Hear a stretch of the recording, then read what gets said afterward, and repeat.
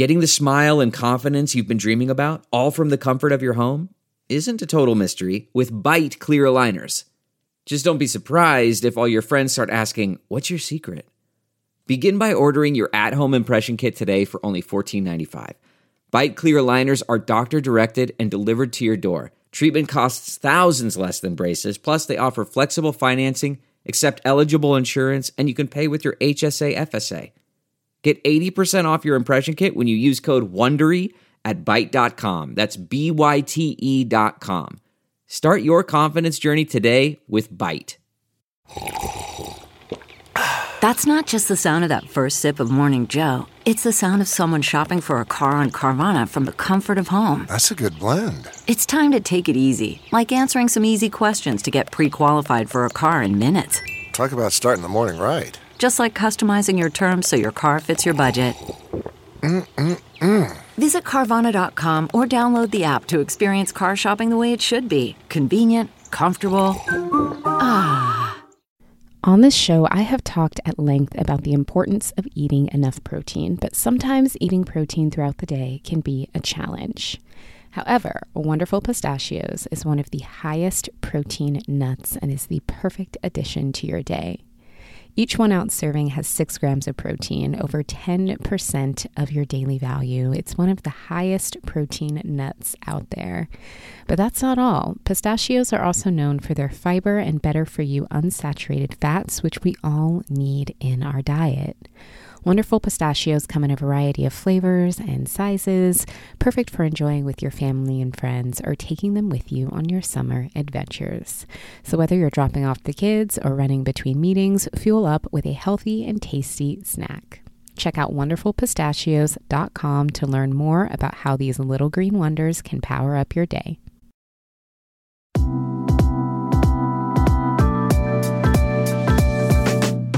Welcome to today's episode of Balanced Black Girl. My name is Les. I am your host, and whether you are a new or returning listener, or whether you are new to joining us on YouTube, I appreciate you being here.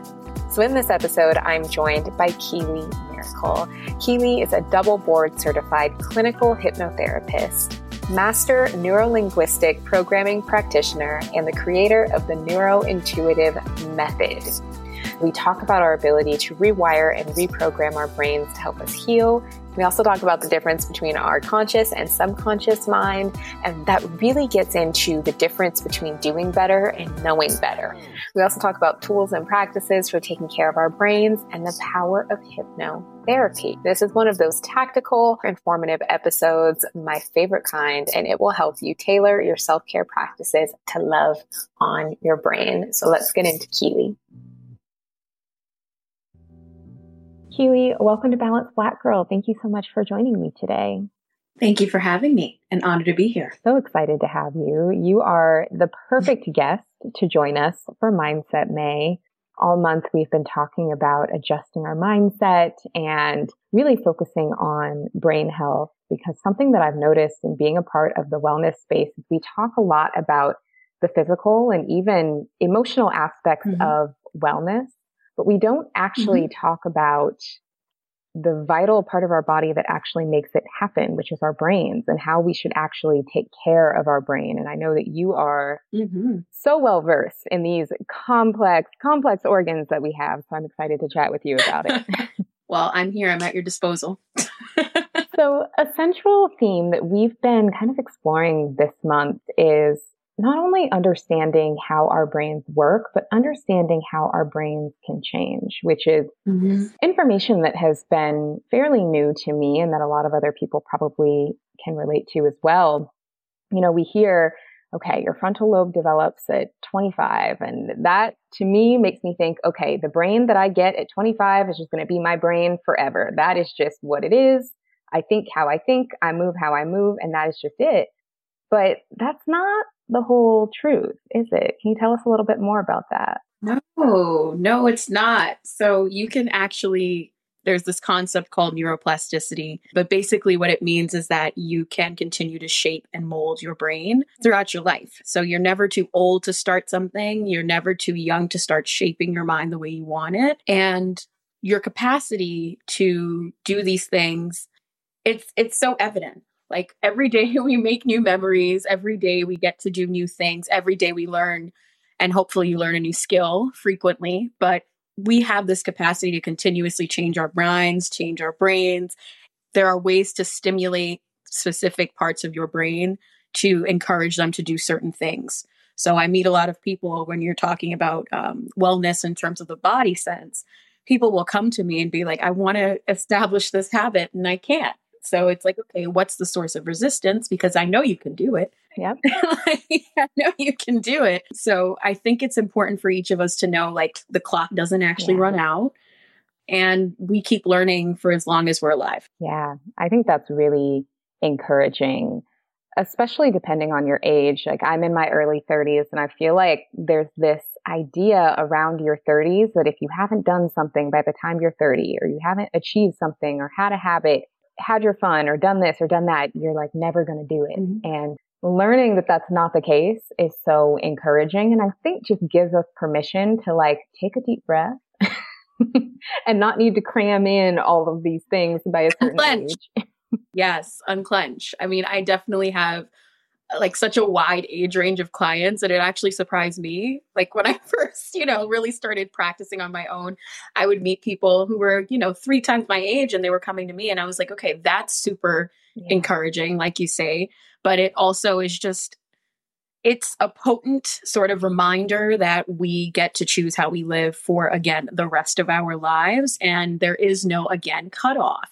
When you're 30, you're just 30. That's all that is your relationship to time. Like, it doesn't mean anything. It doesn't mean anything about your maturity level necessarily, because you don't have to internalize all the lessons along the way.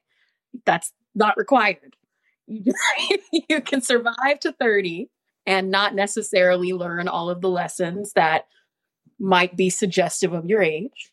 You can learn, you can have different experiences earlier than then, you can have experiences after, but it's really all about relating to yourself. And that's a timeless thing. That's a skill that you can have. Definitely.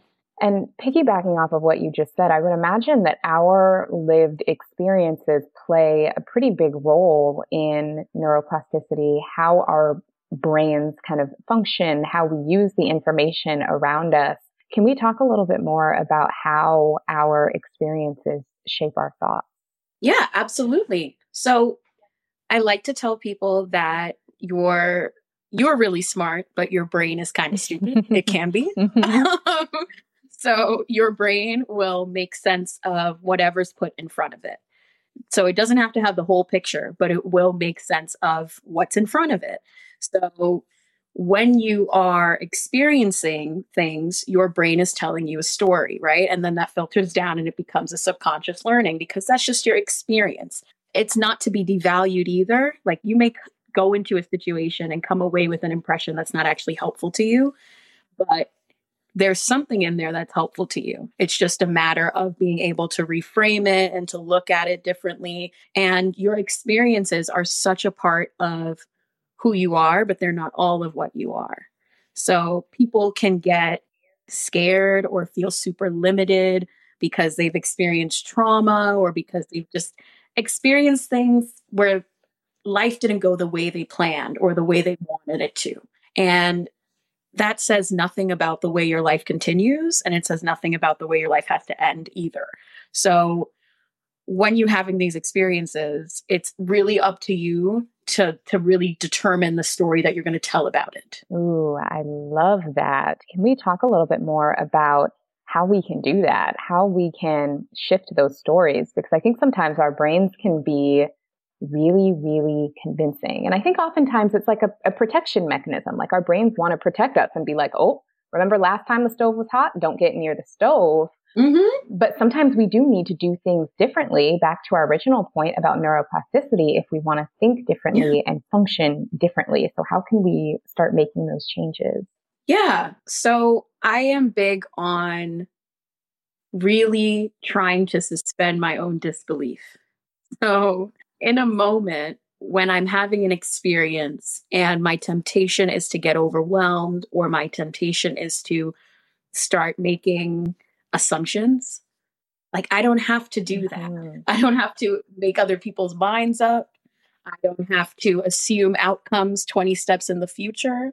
And this is interesting because there's like an intuitive piece of my practice. So I actually do have sight. I can see things, but that doesn't mean anything necessarily. So I don't have to attach meanings to things before I'm presented with the opportunity to act. So what anxiety will do is it takes you out of the present and it puts you not here. It takes you out of the present, and you'll start assuming things have already been decided, things have gone a certain way. And rather than do that, you really need to be able to assess where you are in the moment, actually take a look at what's happening. I have these 3 questions that I use as a tool so that people can help themselves move forward. And I call them the TNM3, but the neurointuitive method 3. But number 1 is, what is actually happening right now without any past stories, without anybody else's voice in my head? What is happening right now, just in the most concrete sense? Because I may be assuming, I don't know, say I baked a cake and I took it out of the oven too quickly and it falls, whatever. Now my day is ruined. The whole party's ruined. The cake You're is ruined. Everybody's baker. You can't make things. Stupid. I'm a terrible baker. Right. And it's like, what's happening right now? You took the cake out. It's okay. Exactly. Just don't catastrophize. Just really just like look at what's happening in the moment. And that's a thing that we each have to learn. And then from there, I ask, okay, well, with what's happening right now, am I satisfied with what I'm seeing? Am I satisfied with what I'm thinking is the outcome? And the answer may be no. So I still need a cake for the party, right? So I'm probably going to need to make another cake, but I'm not satisfied with what just happened with the cake. That's okay. I can acknowledge that without it becoming, the end of the world for me. Then I get to move on to, if I were willing to know, and if I were willing to know what to do next, what would that be to produce a more satisfactory outcome? And if you're already an overthinker, flip the question. Just be like, if I were willing to produce a more satisfactory outcome for myself, what would I need to know and do right now? Don't catastrophize. So that's one very conscious way you can start to shift. Personally, as somebody who's really fond of the parasympathetic nervous system, I like to do things that help with that. So meditation, breath work, hypnosis, those are all things that stimulate the parasympathetic nervous system, which really allow you to relax and heal and reprogram. So I advocate for any of those things to really help people start to rewire whatever it is they're trying to do. Love those questions and just how straightforward they are, that we, anytime we're having a moment, can pause and ask ourselves those questions just as a check-in and just to kind of bring ourselves right back to where we are. Yeah. Because again, the brain is not very smart. It's not as smart as we are, as the whole people. So definitely. And it also seems like our brains really rely on patterns. That's something that I've noticed just in my own behavior a lot, is it will try to repeat patterns, even if the patterns aren't ideal or have our ideal outcome, because that's what's familiar. That's what we want to repeat. Yes. Yeah. Ultimately, we have a drive towards safety.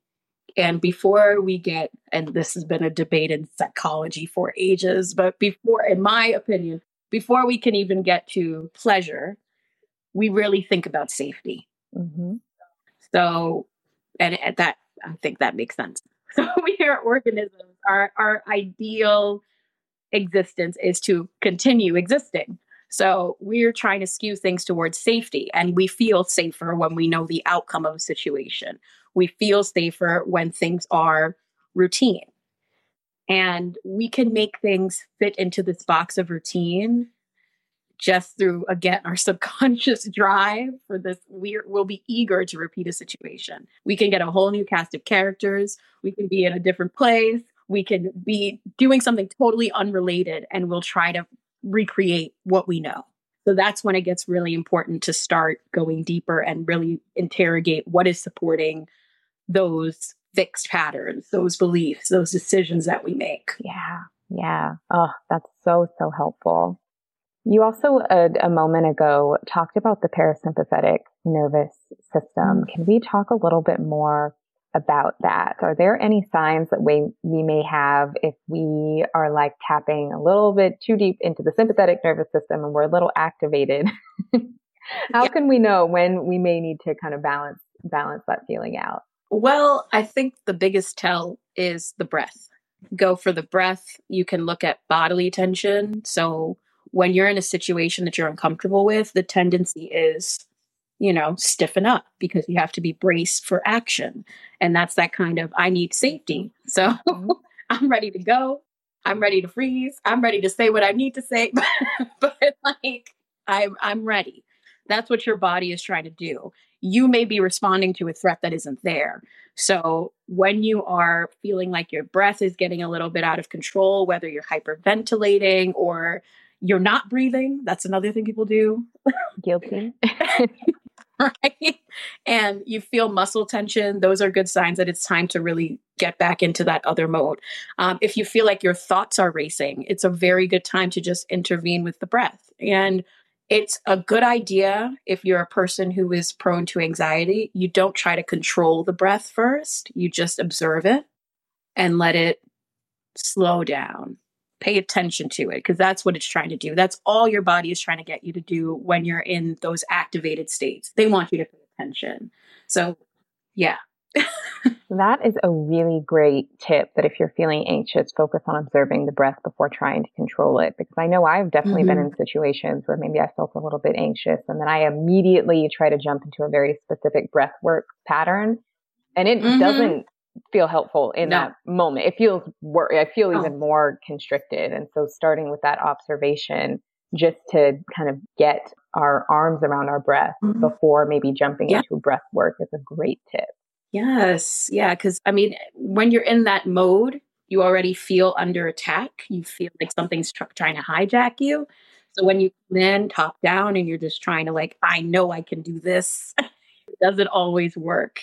So being gentle with yourself and allowing yourself to pay attention to what the message is, because sometimes you are responding to a threat and that's valid too. Yeah. I'm not really a huge jewelry girl. I like jewelry, but I usually keep it pretty simple, don't wear a ton of it. But one piece that you will never catch me without is my Oura ring. And the Oura ring is so much more than just a piece of jewelry. It's a beautiful ring that is actually an incredible wearable that tracks your sleep, your readiness level, shows how recovered you are, and tracks your daily activity. Oura has an incredible app that gives you real-time insights into how you're doing each day. So it'll tell you how well you slept and give you insights into how much time you spent in each stage. It'll tell you how many steps you've gotten, how much activity you've gotten, how well recovered you are, and the insights are so helpful. Something else that I also really love using Oura for is actually tracking my menstrual cycle. So I use Natural Cycles to track my cycle. Normally with an app like Natural Cycles, you use your basal body temperature where you would manually take your temperature with a thermometer. But Oura actually has a really incredible integration with Natural Cycles where your temperature data from Oura is automatically synced to Natural Cycles. So I'm able to see exactly where I am in my cycle every day of the month without having to manually track or do anything. Just from wearing my ring, all of the information is synced, and it's also helped me really get in tune with my body, really get in tune with my cycle, and it helps me understand when I can maybe push a little harder, when I should ease up, and it's just been so helpful for my overall well-being. I would love if you checked out an incredible project that I worked on with Oura called All Hours, where I got to tell my story about how Oura and incorporating more rest has really helped me as an entrepreneur. We created some really beautiful content, including a video and a post on their blog that you can check out at auraring.com/balancedless. So again, to learn more about the Oura Ring, you can visit auraring.com/balancedless. In today's episode, we're talking all about taking care of and rewiring our brains so we can feel our best. And research has shown that one way we can show our brains some love is by incorporating adaptogens into our diet, specifically the lion's mane mushroom. Preclinical studies suggest that lion's mane may help reduce inflammation and improve cognition, and I've been getting my lion's mane in with mud water. Mudwater is a coffee alternative with 4 adaptogenic mushrooms and Ayurvedic herbs that has way less caffeine than coffee. It has incredible ingredients, each serving its own purpose. So cacao and chai for a boost of energy, lion's mane, as I mentioned, to support your focus, cordyceps to support physical performance, chaga and reishi for immune support, and cinnamon for antioxidants. So in the morning, I like to blend my mud water with some hot water, a little monk fruit to sweeten, and then the mud water creamer, which has coconut milk and MCT powder, which is great for energy. Sometimes I'll add a little bit of almond milk to make it more like a latte, and it helps me feel focused and energized without the jitters or a crash later in the day the way coffee would. I recommend grabbing a starter kit with your favorite blend so you have everything you need to create a new ritual. To try it, go to mudwater, mudwtr.com/balanced and use the code BALANCED to support the show and get 15% off. Again, that's mudwater.com, mudwtr.com/balanced, and use the code BALANCED for 15% off. It sounds like really understanding the difference between, is there a threat that we need to respond to, or are we responding to a threat that isn't there, which I think happens a lot. Speaking for myself, is really, really important to understand the distinction between those two things. Yeah. Not every problem is yours. Not everything you can respond to in the moment. So it may be something that is of concern, and your job might be to notice it.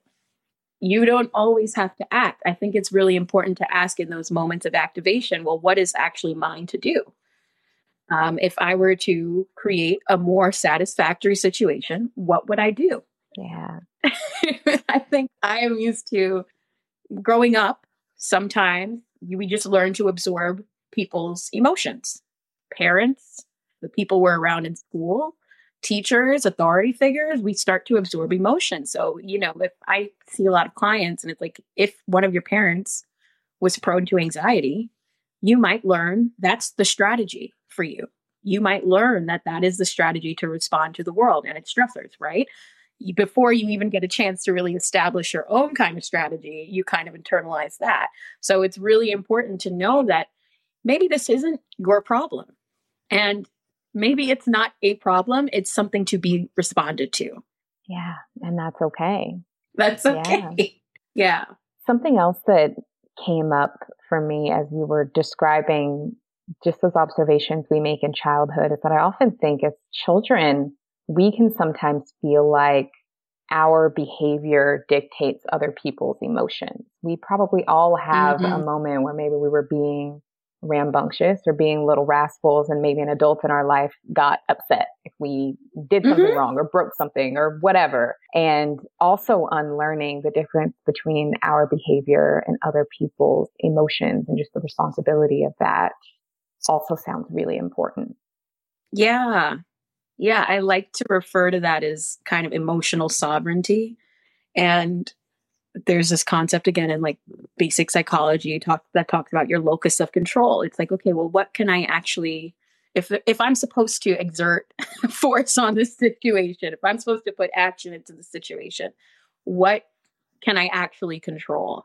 And you're right. As a kid, that's actually thinking that really starts to develop, or it's supposed to, as your prefrontal cortex really develops and strengthens. You start to be aware of your high level thought processes, and you know what's yours to do when it develops healthily. So being aware of your ability to impact others just through your actions is one thing, but you don't want to make it like you're the puppet master And sometimes we do that through people pleasing too. It's not always malicious. We're just like, I just want them to be okay.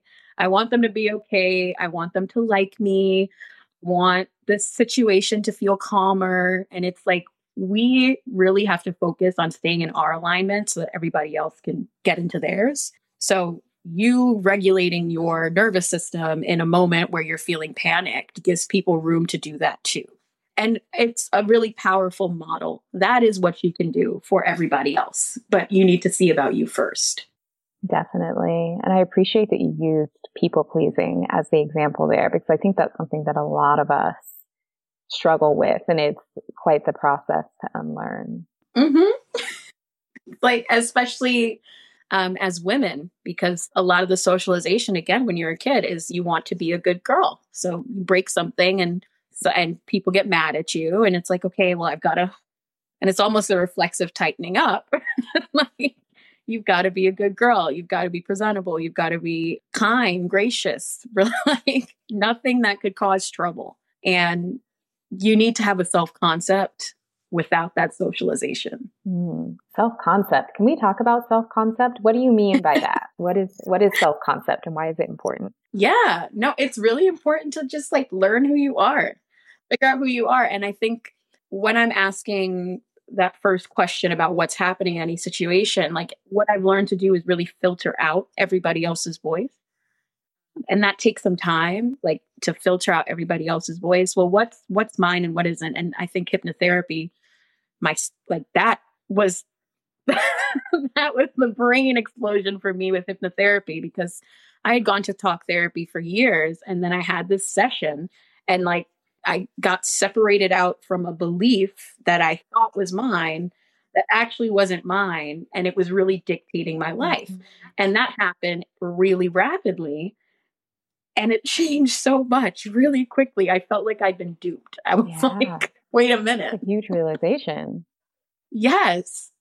Like, wait a minute. I feel like I've been lied to. Right. I feel like something is going on here. I've been hoodwinked, bamboozled. Like, and then it makes you question other things. Because if it's like, well, if that belief wasn't mine, what other beliefs weren't mine? What else? Exactly. So I think once you start to get through that sorting work, but before even then, just knowing what your own body feels like at baseline, just knowing what your own body feels like when something is going right for you, I think that is a powerful way to be able to discern what belongs to you and what doesn't. And if you're open to the intuition piece, there does come a point where you start to, again, be able to listen to yourself and know that's not for me. And things will surprise you because we have a lot of conditioning from zero to we're just like sponges. We're just going around like, yeah, put it all in the tank. Doesn't have to make sense. It just goes in the tank. And you may have, contradictory beliefs all in there, but it goes in the tank. So you're like, okay, does that make sense? Probably not, but we don't have that at that age to be able to say, does that make sense or not? We might, as a child, because our intuition is strong, we might say that doesn't feel like that feels icky, or they might use words like, right. It's like, oh, my stomach hurts, things like that. Kids are very somatic and they do have discernment. But again, it's hard to hold on to that throughout the years of conditioning. So I think having a return to self and back to self-concept, having that return to self is really important for each and every adult, because again, it's that getting into alignment so everybody else can do their thing. Definitely. That's the most helpful thing I can do in the world. Oh, yeah. Absolutely. If everybody is moving within alignment, I mean, how powerful is that for the collective? That would be lovely. Fantastic. That's the best thing that you can do for the world. That's good girl behavior, like real good girl behavior. Yeah, definitely.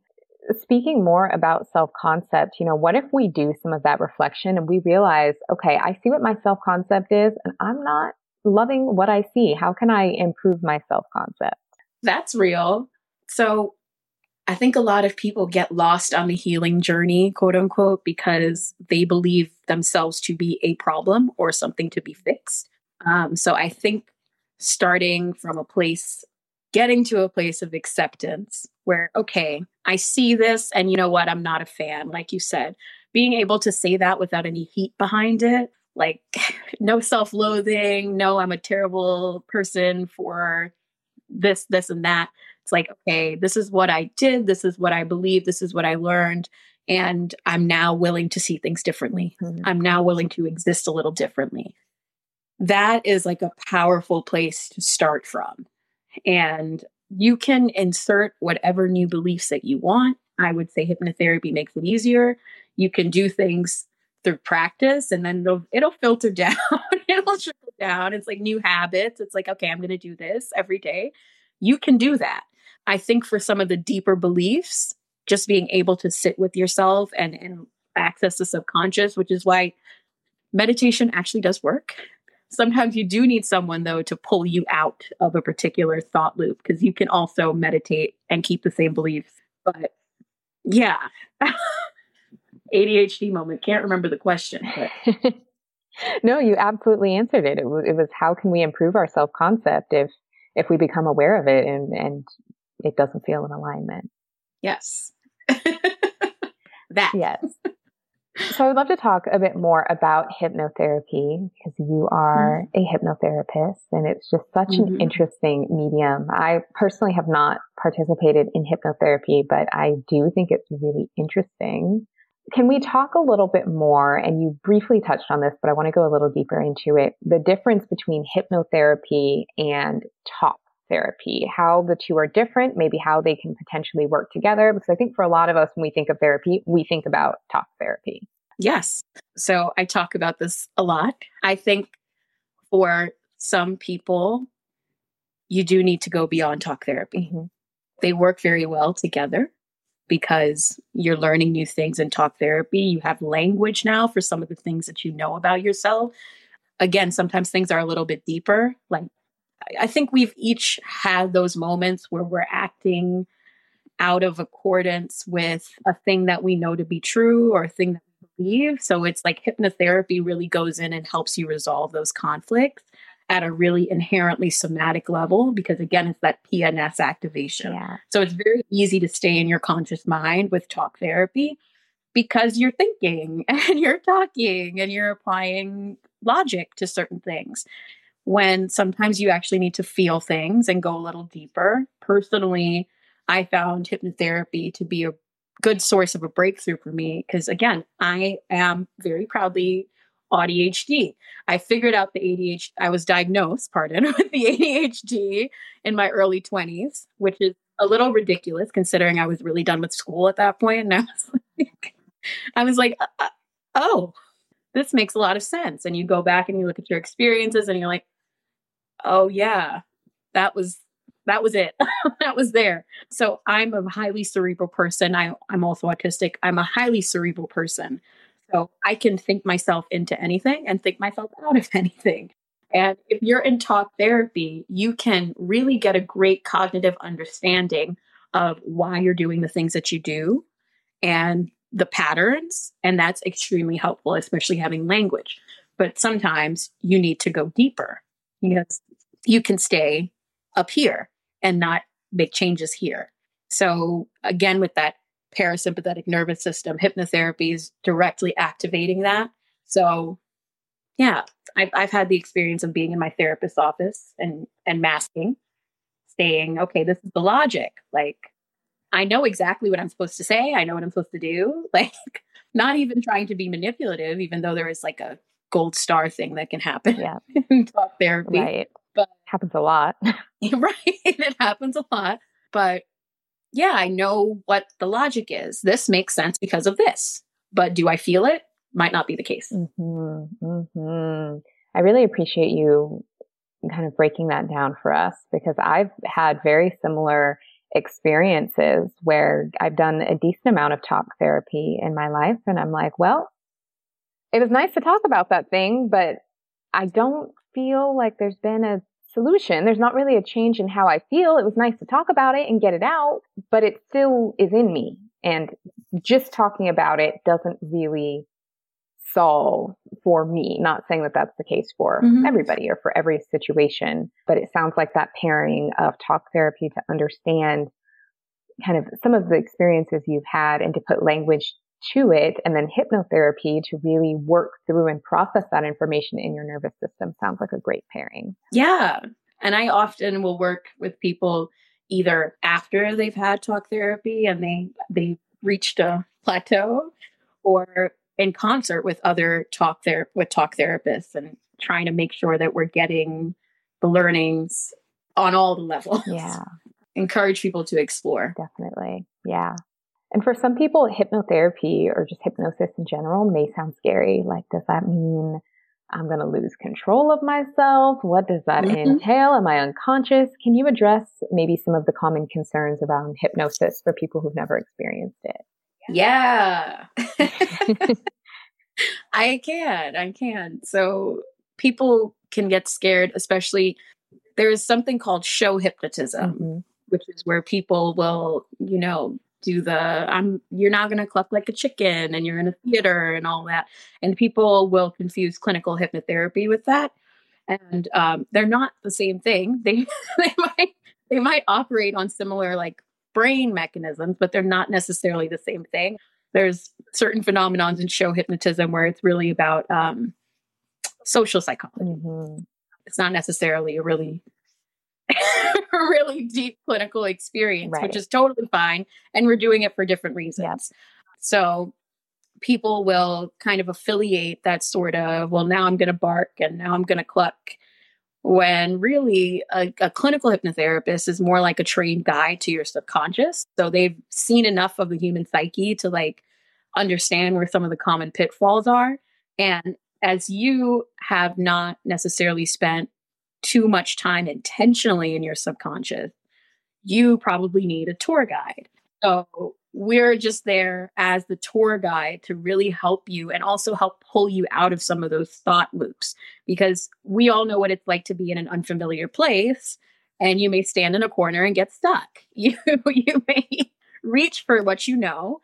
If you go somewhere and the map that you have is upside down, you're going to be really, really confused. So the clinical hypnotherapist is there really as a tour guide to your subconscious to help you get the results that you really want. Like, what is the destination that you really want to go to at the end of this? So it's like, I'm going to take you a certain way to get there. Yeah. Yeah. So it sounds more like a guided experience to better understand yourself, as opposed to some out of body, I have no control of myself type of scenario. Yeah. And even when you're playing with time and other forms of hypnosis where you can mess around with time, because there are things that are way beyond the present for you that you need to address. So you will need to like essentially go back in time. Even when you're doing that, it's a way more grounding and grounded experience than being in a theater, probably with 1,000 people, with the intent of sometimes it's entertainment. Not saying that there aren't clinical hypnotherapists who do group, but show hypnotism is for entertainment, and that's totally fine. But for you, your experience is supposed to be more grounded. Definitely.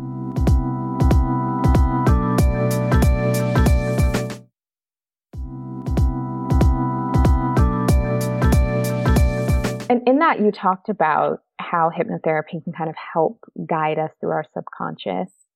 I'd love to talk a little bit more about the conscious versus subconscious mind, the differences between the two, and why it's important to understand how they're different. Like, why is our subconscious important? Yeah. So there is a belief, and I adhere to it, that most of our decisions aren't actually conscious. Again, it goes back to that your brain is really smart. I mean, it's really dumb. We're really smart. Stupid. The brain is dumb. We're smart. Your brain isn't. Yeah.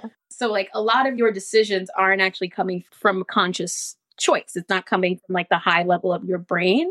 It is coming from, again, that past experience thing. So that kind of memory is more in your subconscious mind. So when you are used to responding in a certain way, you can consciously shift and decide, and no one can take away that autonomy. But it is a lot easier to make decisions from a place of just instinct, or what we believe is instinct. Your conscious mind is usually, from what I observe, is usually employed in putting logic on what you've already done. So I did that because this and this and this and this. Yeah, we're justifying. Were you in this and this and this before you made a decision? Or so like it's kind of important to get those two incongruence.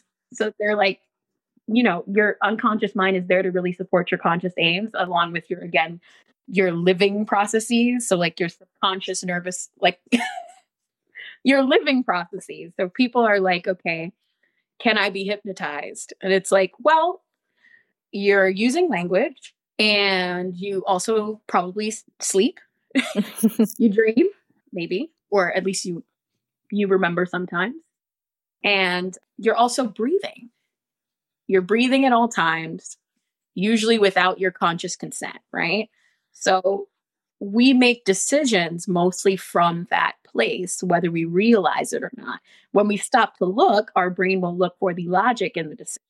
So if you can get your subconscious clear to the things that you want to believe consciously, it's very, very helpful in terms of conflict reduction and just acting like this, as opposed to I'm going to do this and then I'm going to do that because I secretly don't believe I'm deserving of this. So I'm going to look for ways to destroy it. But that's the thing that we do. Or I'm going to do this because I know this is how we've always done it. And it might be from your family. It might not even be you. It's like, this is how we've always done it. Now I know to do it. And I'm going to do it this way, even though your conscious mind knows that typically doesn't work. That hasn't worked out for grandma, didn't work out for grandpa. Yeah. It's probably not going to work out for me if I do it in this exact way. So yeah, it's important to get those two on the same beat. Yeah. If you will. So it sounds like that ability to kind of reprogram the subconscious, that is where the neuroplasticity comes in. That's where, you know, we would look to make those changes so that we can change our behaviors. Is that accurate?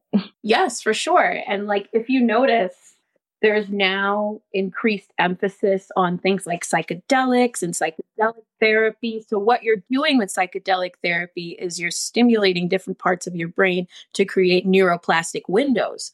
Now, you have this ability innately without the introduction of a substance, which may be helpful to you.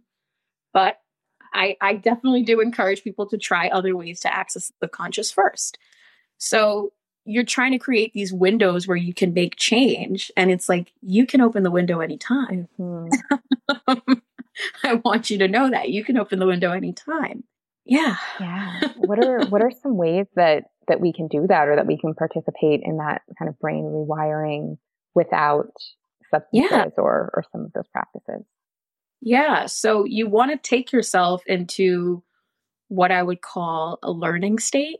So there are ways to induce that with your eyes. Like there's a little exercise that you can do where you stare at one point and you become aware of your periphery, like just from staring straight ahead at a fixed point, right? And then you start to notice, oh, there's the left, and then there's that right side.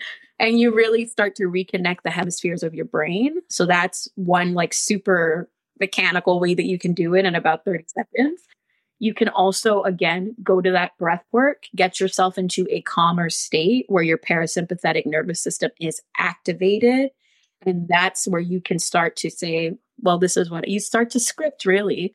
This is what I want to believe. This is what I really want to reinforce. And you can say it aloud to yourself, just trying to make as many pathways in your brain as possible. So learn in different ways, open up that that subconscious part of you through, again, calming your body, letting them know that there's nothing to respond to, and just inserting what you want at that point. And obviously would be remiss if I didn't say hypnotherapy. Mm-hmm. You can try that. Before that, there's things like guided meditation. And that, again, will get your body in that calm place where it's more receptive and you can really insert what you want to know and what you want to believe. And yeah, I want people to know that there's so much that's innate. There are so many tools that are just with them at all times. And, you know, things like the breath, if we have sight, things like our eyes, like we are really able to tap into, binaural beats. Love binaural beats. Yeah. Yeah. Just allowing your body to get in that more receptive state will really allow you to make better inroads. And again, learning things in different ways. So my method really incorporates different learning styles. So it's like some people are visual, some people aren't, like some people are auditory. So it's like you can make inroads in your brain easier if you already know what your learning style is, but it helps to reinforce on different levels, different pathways. Like I don't know, just play with your brain. It's fun. Yeah. I love what you shared there because a lot of it really revolves around slowing down, around grounding, and around being willing to do things differently, learn things in different ways, try new things, take new approaches. And that's just so good for us. Mm-hmm. For sure. And I mean, if you look at all the longitudinal studies on like aging, every time there's like a really great outcome, it usually has something to do with those basic principles. Okay, well, there were times I slowed down, I was socially connected. And what does social connection give us? It gives us different inputs, different like information, different perspectives, and just stimulation of different parts of our mind. So it's like if we can do that consistently, and it doesn't have to look the same every day, and consistent doesn't have to mean every day. If we can make it like a practice of our own, I'm going to learn a language. I'm going to read a book about something that I don't usually read. Like just trying to make inroads in your own mind is super beneficial and great for our health long term. Oh, totally. I mean, I think that relates back to what we've mentioned a few times, just with our brains being like a little bit lazy. And finding ways to challenge them, which is honestly not that hard if we're used to doing the same things every day in the same way, which a lot of us are. Yeah. I mean, taking a different route to a place you usually go, that will give you something, and making sure you're being observant. Yeah. Because there's also this point of connection back to that unconscious versus conscious mind stuff. There's like a point of connection where it's like, there's only so much information that we can filter. Right. So we may be trying something differently, but we have to really be open to noticing it. Yeah. And yeah. Definitely. Finding ways to remain flexible in the mind. Yes. Yeah. Will never be of detriment to you. Right. Especially as we age. You know, that's something that I've been thinking about a lot is like how many anti-aging conversations revolve around our skin. And listen, that's all well and good. I love a good skincare routine. I love a facial, Botox, whatever it is you want to do. But we don't talk nearly enough about anti-aging for the mind, which is, I would argue, the most important form of anti-aging there is. So important. Yeah. So important. And, you know, I specialize in trauma, but I've actually, you know, I've spent a good chunk of my career in studying neurodegenerative disease. So it's like, it really does matter to protect you. And I mean, not to be dark, but also to be very realistic. Many of us had COVID, and at all ages, they have shown that it does affect the nervous system. And its intention as a pathogen is to get as many places as it can. So that means that normal function is disrupted. Right? So it's really important for us to care for our minds. It's really important for us to do our part. It's a little bit harder considering that, you know, we have this constant input from our screens, from our, you know, just our tech, from our lifestyle. It can be a little bit harder, but we can also offset a lot of that with our intention and our practices. So yeah, if you've had COVID, you may want to try some puzzles. Really just be intentional about that. There's this mushroom called lion's mane. Lion's mane. Don't have a link for you, but you know, there's this mushroom called lion's mane, and it actually promotes that sort of neuroplasticity. It stimulates us, and it allows you to reverse some nerve damage. So if you've had COVID, talk to your doctor, obviously, but I would encourage you, add a little bit of lion's mane to your day. Like, get jiggy with it. Yeah. Start making changes. Start facilitating those neuroplastic windows.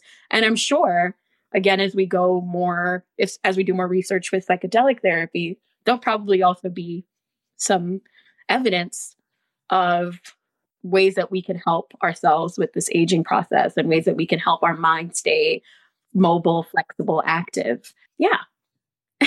Definitely. Oh, that's so, so helpful. Are there any other things that we should know or just other practices, something that you wish that more people knew about taking care of our brains and maybe some other simple things that we can do if we haven't covered them yet? Water. Mm-hmm. We need water. And also your brain is going to eat up a lot of your calories.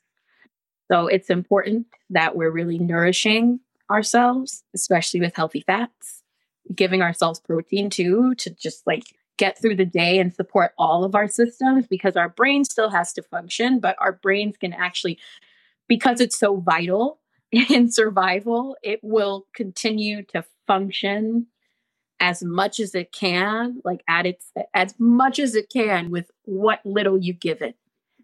So it's important to make sure that it has enough, because sometimes with brain function, you won't really notice until there's like a proper deficit, even though your brain may be like working and working and working because it wants to support you. So please support your brain. Definitely. That is so just great to point out, because we think a lot about like the food we eat, the water we drink, just for basic staying hydrated, or maybe having our body physically feel a certain way or look a certain way. But that reminder that we're also trying to fuel our brains as well is really important. Yes. Please feed your brains. Feed your brain. Give it those healthy fats, omega-3s. Yes. Yes. Yeah. Don't be afraid to feed your brain. I promise. It will use it. Yes, absolutely. Yeah. So before we wrap up, I would also just love to talk more about your work. So you have a signature process called the Neurointuitive Method. Yes. Can you tell us more about what this method is, who it helps, and how it works? Oh, yes. Loaded question. So the Neurointuitive Method was something that I developed because, you know, I have that background in neuropsych, and I also have the training as a clinical hypnotherapist, but I'm also I'm not going to say but, and I'm also a very intuitive person and very spiritual as well. So I am trained in Reiki. I'm actually a Reiki master. Not that I say that, but like, that whole hierarchy I think is weird to me. But anyway, I am very well versed in intuitive practice, whether that's just basic intuition, divination methods, all of that. And I think all of those things can be employed to really be of service to people and their brain health and their ancestral memory and trauma. So really how I started this whole thing is I was really fascinated by trauma, because often trauma is best treated with a method that incorporates somatic things on top of the conscious mind stuff, because again, it lives in your body. So people hear the body keeps the score, but they don't understand what it means in real time.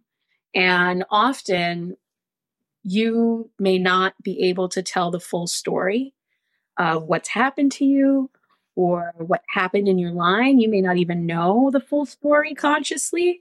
Families keep secrets. Families, if you're an individual and you're dealing with the trauma, a good response to trauma, not healthy, but a good response to trauma, aka effective, is not speaking about it. It's repression. So something terrible may have happened, or maybe a series of terrible things. It could be related to some sort of ism, racism, sexism, classism, all of that. And the response may be to bury it. So you may have these entrenched feelings and beliefs that don't necessarily start with you, but are living with you. So we are always living in the wake of the past. We don't have to live at the mercy of the past. So it's really important to be able to reframe your own history for yourself so that you can determine where your future is and what your present is going to be. So TNM is my response to that alone isn't going to work. Yeah. It was my response to 7 years of talk therapy and being like, wait a minute, my hypnotherapy. I was like, whoa, okay. And also just not being afraid to be intuitive, because it's in our bodies, it's in our practices, it's in our tradition. And if we we're afraid of it, we can't really use that power to our benefit. If we deny it, we can't really use that power to our benefit or honor the people who respected that power either. So all of that is really important in my practice, especially when you're talking about intergenerational trauma, living now. Absolutely, which we all experience in one way or another. Yeah. Yeah. So who is it for? I mean, everyone, but I know I really enjoy helping Black women clients because I think it's really, really critical for us. I think there's been generations of burden, generations of anxiety, generations of just really, really hard work. And we deserve to have that acknowledged, but also we deserve to be cared for. So that's always been really important to my practice, and it's always been important to me. So, but it's for everyone. It's for anybody with parasympathetic nervous system. Amazing, which is all of us. Amazing. Thank you so much, Keylee. And if people are interested in working with you, how can they do that? Yes. So I am at KeyleeMiracle.com. You can also type in theneurointuitive.com. It'll take you to the same place. I have some offerings for healing at home. So those are like topic-based hypnosis productions that I've created, like really did the divination and the scripting and what are the beliefs that you would need to support this kind of conflict? So there's things like love, there's things like procrastination, there's things like money, just anything that really them all. Anything that concerns you. And then one-on-one, I've just reopened some new one-on-one, and I've got an introductory service called The Audit. You can always come to an open office hour with me, and we can talk a little bit more if you have questions. And we also do private consultations. And yeah, I can also do a mind mapping session with a custom hypnosis track for you. Incredible. Incredible offerings. We will make sure that we link all of your information in the show notes so that folks can find you, work with you, and check out your offerings. Keylee, thank you so much. I feel so inspired to just take another look at my habits and how I'm responding to the world around me and to really get my mind on track. So thank you for joining us. Thank you so much. And thank you for having me. Oh, it was so helpful. It's been a pleasure. Thank you. Thank you. Thank you so much for tuning into today's episode, and huge thanks to our guest Keylee for joining me. I'm inspired to really get into my practices to help me take better care of my mind and reprogram my thoughts. Head to the show notes for more information about Keylee and her offerings. She's been gracious enough to offer 2 free guided meditations that we have linked in our show notes, as well as her website where you can check out her offerings and work with her. I want to give a major shout out to our sponsors for today's episode, including Aura Ring, which has been an incredible tool in my self-care journey. I love my Aura Ring, as well as Mudwater, which is my favorite coffee alternative. Mudwater is also a really great source of lion's mane, which Keylee and I talk about in this episode, talk about how good it is for our brain. So if you're looking for a way to get some lion's mane in your life, check out Mudwater and make sure you use our code linked in the show notes. So next week, I'm coming back with a solo episode talking about more of my personal mindset shifts that I've made, giving a personal life update, and I'm sharing what's next for Balanced Black Girl. So make sure that you're subscribed on Apple, Spotify, and YouTube, and I'll see you next week.